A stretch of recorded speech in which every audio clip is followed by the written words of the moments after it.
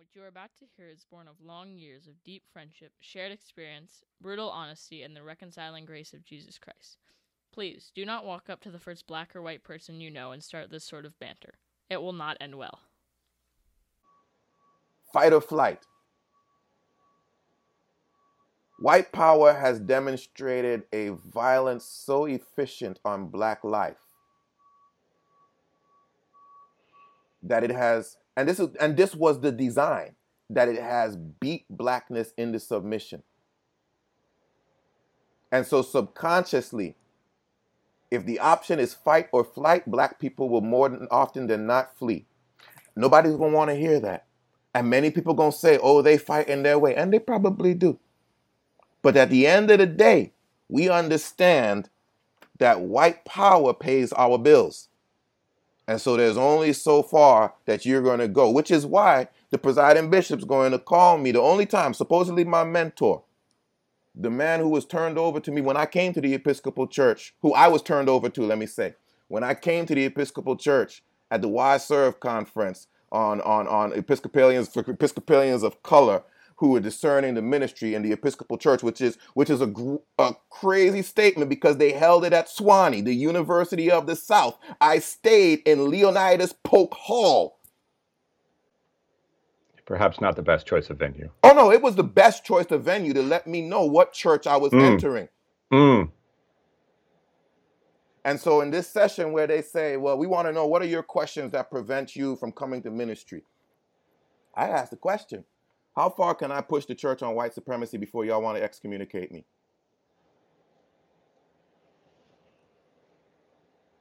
Oh, come see me after class. And this is where they're like, well, we're going to introduce you to, there's some black people who have been able to do this and blah, blah, blah, blah, blah. And I'm going to introduce you to Michael Curry. This was when he was Bishop of North Carolina. Michael Curry was made one of my mentors. And when he was elected presiding bishop and I was elected to executive council at the same time, I was so grateful because I was going to have the opportunity to see my mentor on a regular basis. And I even told him in Salt Lake City, I told him when we were standing together taking pictures and whatnot, I told him, I was like, I understand, Lord Bishop, I appreciated your mentorship. I understand that's going to change because you're not going to have as much time for me. You're going to be presiding bishop. Like, you ain't going to have time. I understand that. And he's assured me, but I'm still going to be your mentor and I'm still going to blah, blah, blah. Okay, cool. Thanks be to God. It's been a great thing that I'm also on council. So I know I'll have at least 3 times a year where I get to see you, blah, blah, The first and only time that he has called me since becoming presiding bishop, we used to talk on the phone pretty regularly. The first and only time he had called me was about 2 years into tenure on council. Yeah, it was 2 years because I lasted 3. 2 years into tenure on council. And he called me because some white folks told him that they were concerned about my mental health. They're concerned about my mental health. They were just with me for 4 days. No one ever came to me and asked me anything. Why they come to you? Oh, well, you know how people are. So, I don't. We're supposed to be a beloved community. If they're concerned for me, if they think something's going on, why don't they come to me and ask me what's going on? Why they come to you? Well, they had some issues with some things that you say. I said, oh, you see, white folks always think you crazy when you don't submit to white supremacy. He said, ha, ha, ha, ha. You know what, presiding bishop, don't even worry. I understand. My job is to be Malcolm to your Martin. You go on ahead and you be Martin for them, and I'll be Malcolm.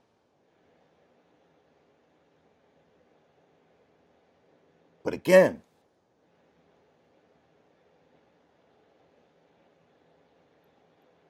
there are very few black folk in the church who are going to assert their blackness as being created in the image of God when white power lets them know they don't give a shit. I mean, we damn near lost all of our HBCUs. The Episcopal Church at one time had 9, 12, some big number of HBCUs. We damn near lost all of them. We got Voorhees and St. Augustine's left. Mm-hmm. Nobody cares. And that's a racially motivated thing. The pension fund been raping and pillaging black clergy ever since. Not to mention that it was built by J.P. Morgan, who profiteered off of slavery. Right. The Union of Black Episcopalians works for the organization. Like I told them, when have you ever heard of a union that gets paid by those that it's representing the labor force against?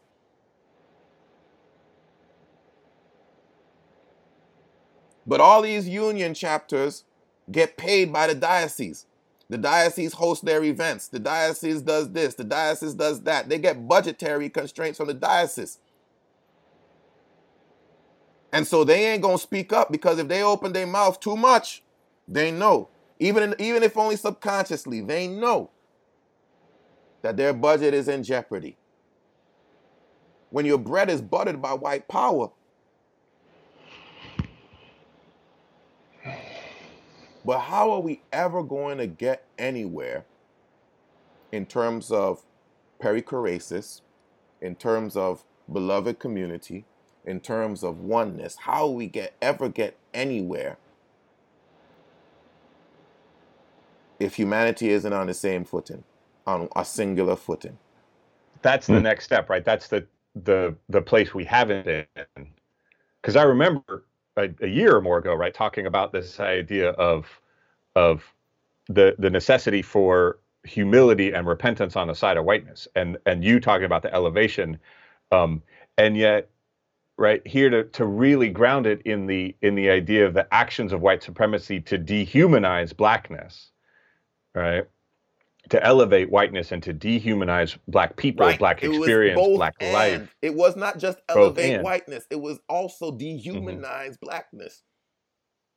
And so the necessity for a strong black identity to encourage, to lift up, to rebuild, and you've gone even further. If for no other reason, then how does whiteness ever overcome its fragility if not in the context of strong blackness? If all white folks are ever around as docile, scared Negroes, how will they ever learn to treat a free person with integrity? If you don't meet a free person. I'm almost right. It still has this sense, though, of that our work is contingent or dependent on something from blackness, right? Like we have to encounter in relationship strong black identity in order to do our work, to complete our work. And maybe that's the difference, right, between doing our work and completing our work, that is almost the final exam, the test of the work that we've done, right? Like if in undoing your white supremacy, if undoing white fragility, you can then interact with a free black man, like, okay, all right, then you've passed at least some initial threshold, right? But I'm careful about that. And with integrity, when we realize we're not ready, we understand that we're not ready. We don't try to show people how ready we are when we're really not. Oh no, we do that all the time. I know, but that's what I'm saying. You know what I mean? Okay. Like, here we are in an anti-racism commission in the Diocese of Central Florida, and Bishop Brewer is going to walk in with a case of books. There were 2 white people maybe on this committee. About 10 black folk. And he gonna walk in and give us each a book. The Skin I'm In. Like we don't know what it's like to be black. Master gonna educate us and help us understand. Because he read this book and he's like, man, this is what it's like to be black. Here, y'all black folks should read this. And he'll never say that's what he was saying. What he'll say that he was saying is he wanted you to know that he was reading too. Well, motherfucker, tell us about the book. Come in and do a presentation and talk about what you learned about the book and how it's going to shape your diocese. Don't give me a copy of the book. That's offensive. Mm-hmm. But see, I'm the only dumbass who's going to say that. Everyone else is going to feel it. Everyone else is going to say it under the cover of darkness. They're going to let you know, man, that was ridiculous. They ain't going to say him. They're going to say, thank you, Master. Thank you. Oh, man, thank you. I'm so glad you gave us this book.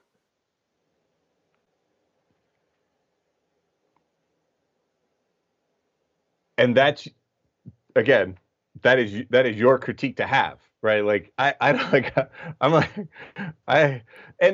wonder part you talk about my preparation, right? And part of my gift, like where did I get, right? Like I remember Holy Comforter and Courtwright Davis talking explicitly about Ebony Grace, right? I have seen these pockets of places where that identity was affirmed. Mm-hmm. That was the foundation. I mean, the history of the Black Church at Howard University School of Divinity, right? Like this was an affirmation that this is not only worthy, this is essential history that you have to know, right? Like that's what was affirmed, and that's what I saw. And so I hold on to those pieces, at least in the midst of your experience, your critique. I mean, where you're coming from and what you've seen, and the hurt and the pain that you've experienced on all sides from all of this, and trying for me to hold on to the reality that I have seen, and to the validity of your experience at the same time, right? Because certainly, again, not my place to criticize and judge this response when I'm part of the power structure that has been traumatizing, punishing, murdering people for responding in the way that you want the response to come. Mm-hmm. Mm-hmm. Yeah. I mean, it is that both and, which is why we say, tongue in cheek, but seriously, like, when we do this work, and there needs to be like whites only section and coloreds only section, because there are those different dynamics. Right.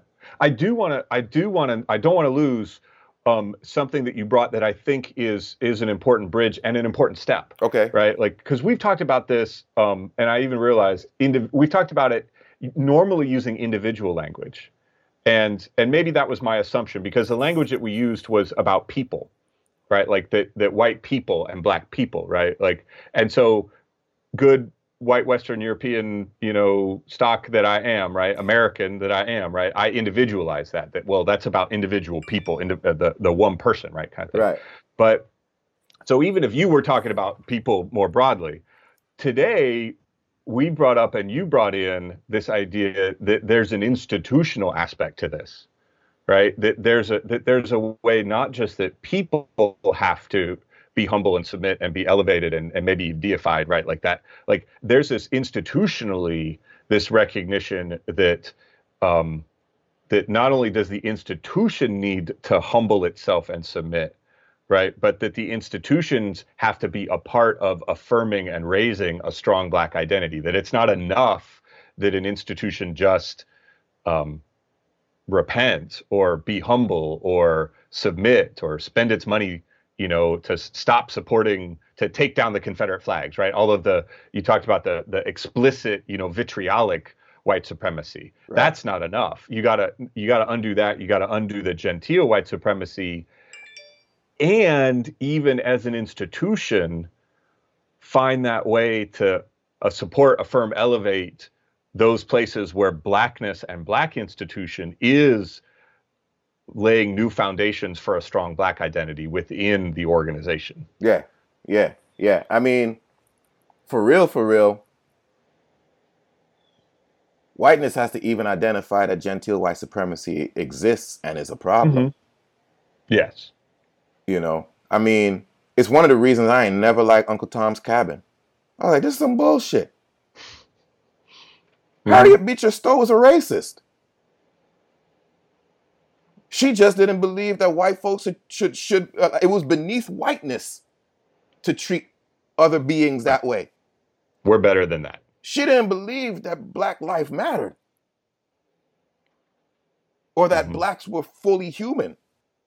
There was no evidence that any of those beliefs, that she had any anti-white supremacist beliefs. She just believed that the definition of white supremacy was that we are better than this. We will treat people, living things better than this. I've heard it called the velvet glove over the iron fist of white supremacy in Virginia. The former historian from St. Paul's Richmond, who did work with their racial reconciliation. Oh, he's former now? Yeah, Chris. He's no longer there? He talks about it. Don't think so. Oh, okay. I don't think so. I liked him, man. He was on point. Yeah. Oh, yeah. Yeah, well, and that was his, like, he started his presentations he skipped over the whole slavery thing. Oh, yeah. He was just like noted, right? Like, right. this is settled, right? And let's talk about I understood why he poo-pooed it, and I gave him credit. I gave props to that because I was like, yes, because you see the real problem. Right. That velvet glove, that covered, right? Again, the Harriet Beecher Stowe, right? Like, we Episcopalians, we institutionally, we will fight for the rights of these folks because they deserve better. But again, a strong black identity doesn't have a place in the Episcopal Church. Well, not if it's going to marry my daughter, right? Not if it's going to come sit in a pew next to me. Not if it's going to try to tell me how I'm supposed to interpret faith. Mm-hmm. Ain't no nigga going to tell me how I'm supposed to interpret the faith. Mm. They won't say that because no one's supposed to use the N-word unless, your preferred group of black folks told you it was okay for you to use it. Oh, right. Yeah, let's not go there again. But we won't say those words. We will say it in our votes. Exactly. And I've talked about this before, right? But exactly. Even when Presiding Bishop Curry says, look, hey, here's this way of love. I think it was the way of love, or maybe it was the beloved community, right? Way of love. I just want you to tell me what you do with this, right? Just tell me all the good things that you decide to do. I'm not even going to tell you what you have to do. I'm just going to say, when you do something good, just tell me about it, right? And Diocese of Virginia as a whole, as a body that I'm a part of, right? Like my legislative body, we said, hell no. We will not report anything. And of course, because whiteness, of course, everyone will say it's not about the presiding bishop being black. It's about we're a diocese and we don't report to to 815. It wasn't even that. It wouldn't even go that far. It was just like, hey, we've got too much to do already. Like this official, like we're no. I'm saying when you pin them down on it, when you pin them down and say you all are disobeying because it was a black man, they'll say no, we don't have to obey. We're a diocese and we're independent and blah blah blah blah blah.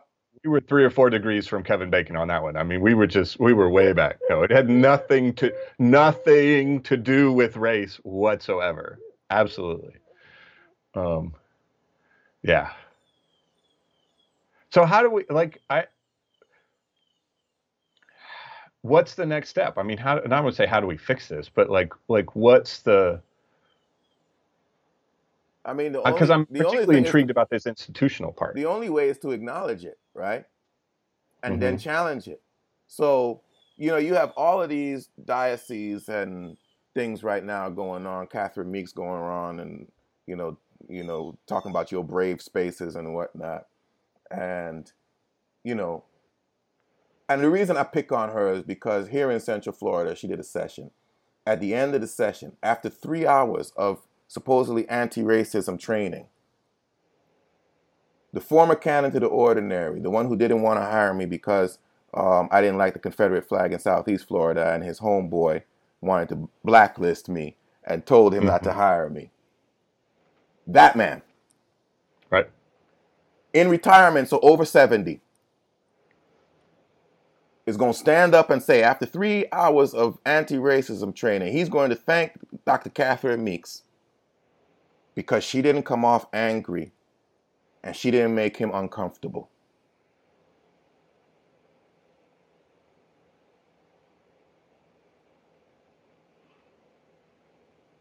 Yeah. And see, this is why I say all the church wants to do is remove vitriolic white supremacy and install genteel white supremacy as the rule of the land. Because how in the hell are you comfortable after being supposedly opened your eyes to the realities of white supremacy and how they infect society? How are you still comfortable?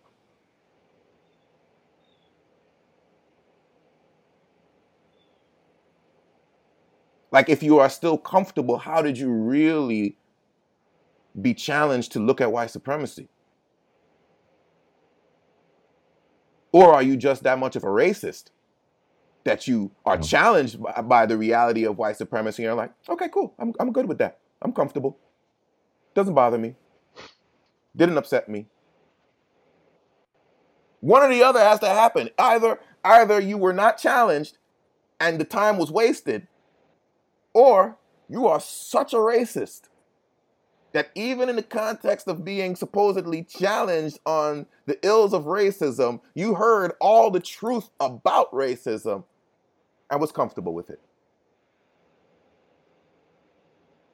And so the church has to stop seeking to be comfortable in the faux comfort. They should probably listen to what we said about white comfort in that episode we did a couple years ago. Yeah. And what is comfort and cum forte? What is the strength that they need in this time? Mm-hmm. And look for people who will really comfort them so that whiteness can stand firm in the battle against wickedness. But so long as the church is just looking for people who going, black folk who going to come and say some things that's going to sound okay, and, somebody sent me what Stephanie Spellers and Winnie Varghese, and I'm sorry to drag Kelly Brown Douglas into it. No, I might have to throw down. That's what I'm saying. I'm sorry they dragged her into it because she got a good name. But when I read it, I was like, the only reaction I had was like, oh, we can say white supremacy now, huh? I see.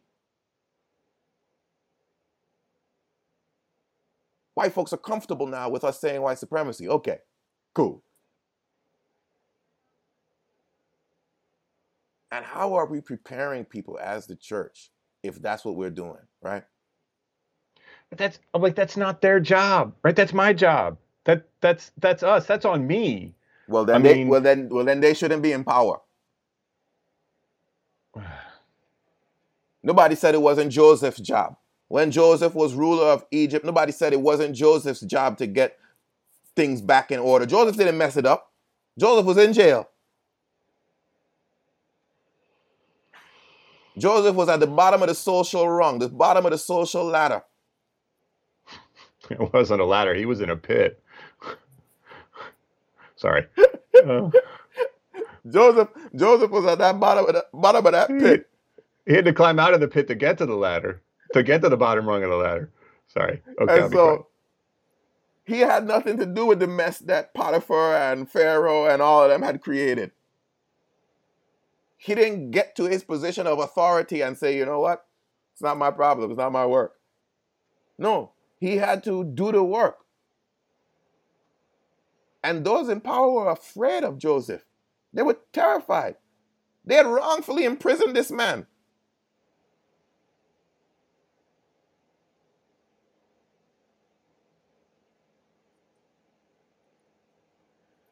So until the church wants more Joseph and less Jester. And my focus ever has to be on the system that creates the pressures to make those decisions. To force people into these decisions. You're right, because that's what white power will say. White power will easily say, see, when black folks got in control, look what black folks did. Without understanding, you created the system where Michael Curry came into presiding bishop and felt that the best thing he could do was not be too black. You created the system where Barack Obama became president and the best thing that he could do was not let y'all know that he was black. Let me make sure that these white folks don't feel too threatened by my blackness. That becomes the first order of business. Of all sorts of historic and modern layered systems that we have created. right? To maintain and protect white comfort, white power, white control, white priority. Yeah. Yeah. And so for me, I guess it's a place of compassion. I mean, on top of everything else, right? These are the life choices that we are trying to force on people. On top of all of the other violence and trauma that we have done, we are trying to force people to make these foundational, fundamental decisions Not even about trying. incarnating These are the choices that you are forcing people to make, that white power forces people to make. Well, yes, I guess I want to be clear about the distinction between some people have chosen not to take the choices that have been presented to them, right? I mean, or maybe the most extreme versions of those choices, right? Like to choose excommunication, to choose martyrdom, to choose, and so I don't ever want to claim complete power and authority over Black life in the sense that, well, these are the only choices that they have, right? Like, so that's why I'm holding on to this is what we're trying to force, a choice we're trying to force, because there have been people who've broken out and broken through somehow and made incredible, and lots of people who have made in places have made incredible contributions and left incredible gifts and legacies and impacts. So yeah, I mean, I just for us, for the white church to realize that on top of everything else, right? These are the twisted, evil violations of being that we're trying to force on people through the choices that we present about how they can be and how they can be in our spaces. Right, our spaces. Yeah. You can be here, but remember, this is our space. And we will determine how long you stay here or not. If you act in a way that appeases us, comforts us, you can stay. And that's not new. If you make us uncomfortable, you gotta go. It's just our version of, house slaves and field slaves. It's our version of countless other iterations of, we can love you as an individual, but never as a race. You can climb high, but not close. You can come close, but not high. I mean, of all of the variations, we'll use you to sell stuff and we'll pay you but we'll never let you in. You'll never be in control. I mean, it is the most recent iteration. Oh. Yeah. Yeah. So, it was like, that was the nature of the conversation, right? Like, the Episcopal Church, what would it be if Black Episcopalians used the church as a training ground for fighting white supremacy? Outnumbered, outfunded, outgunned.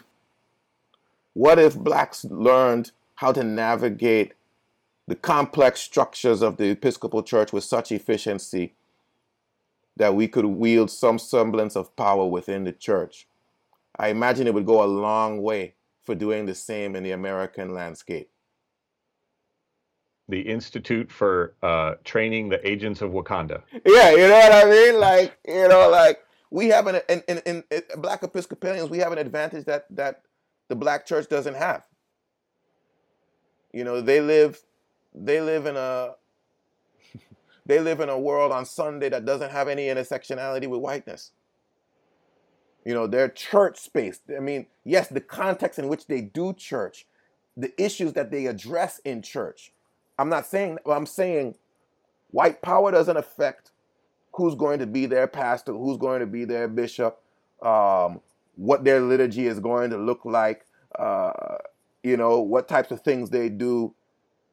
Now, yes, when you have to interface the church with the world in terms of taxes and those types of things, then yes, white power comes into play. But in terms of ecclesiology, white power has no bearing on their spiritual life. And that's usually the thing that they look at and ridicule Black Episcopalians for. But how do we take that and turn that into a blessing? Thank you for listening to Racial Heresy. Be sure to visit our website, racialheresy.com, to post your questions, comments, and feedback, and to share your own stories of life as a racial heretic. Want to hear more? You can find past episodes of Racial Heresy on iTunes and the Racial Heresy website. Want to hear even more? Invite Racial Heresy to speak at your conference, council, church, training, or event. Email us at ebonyandivory@racialheresy.com or visit our website for information on speaking engagements.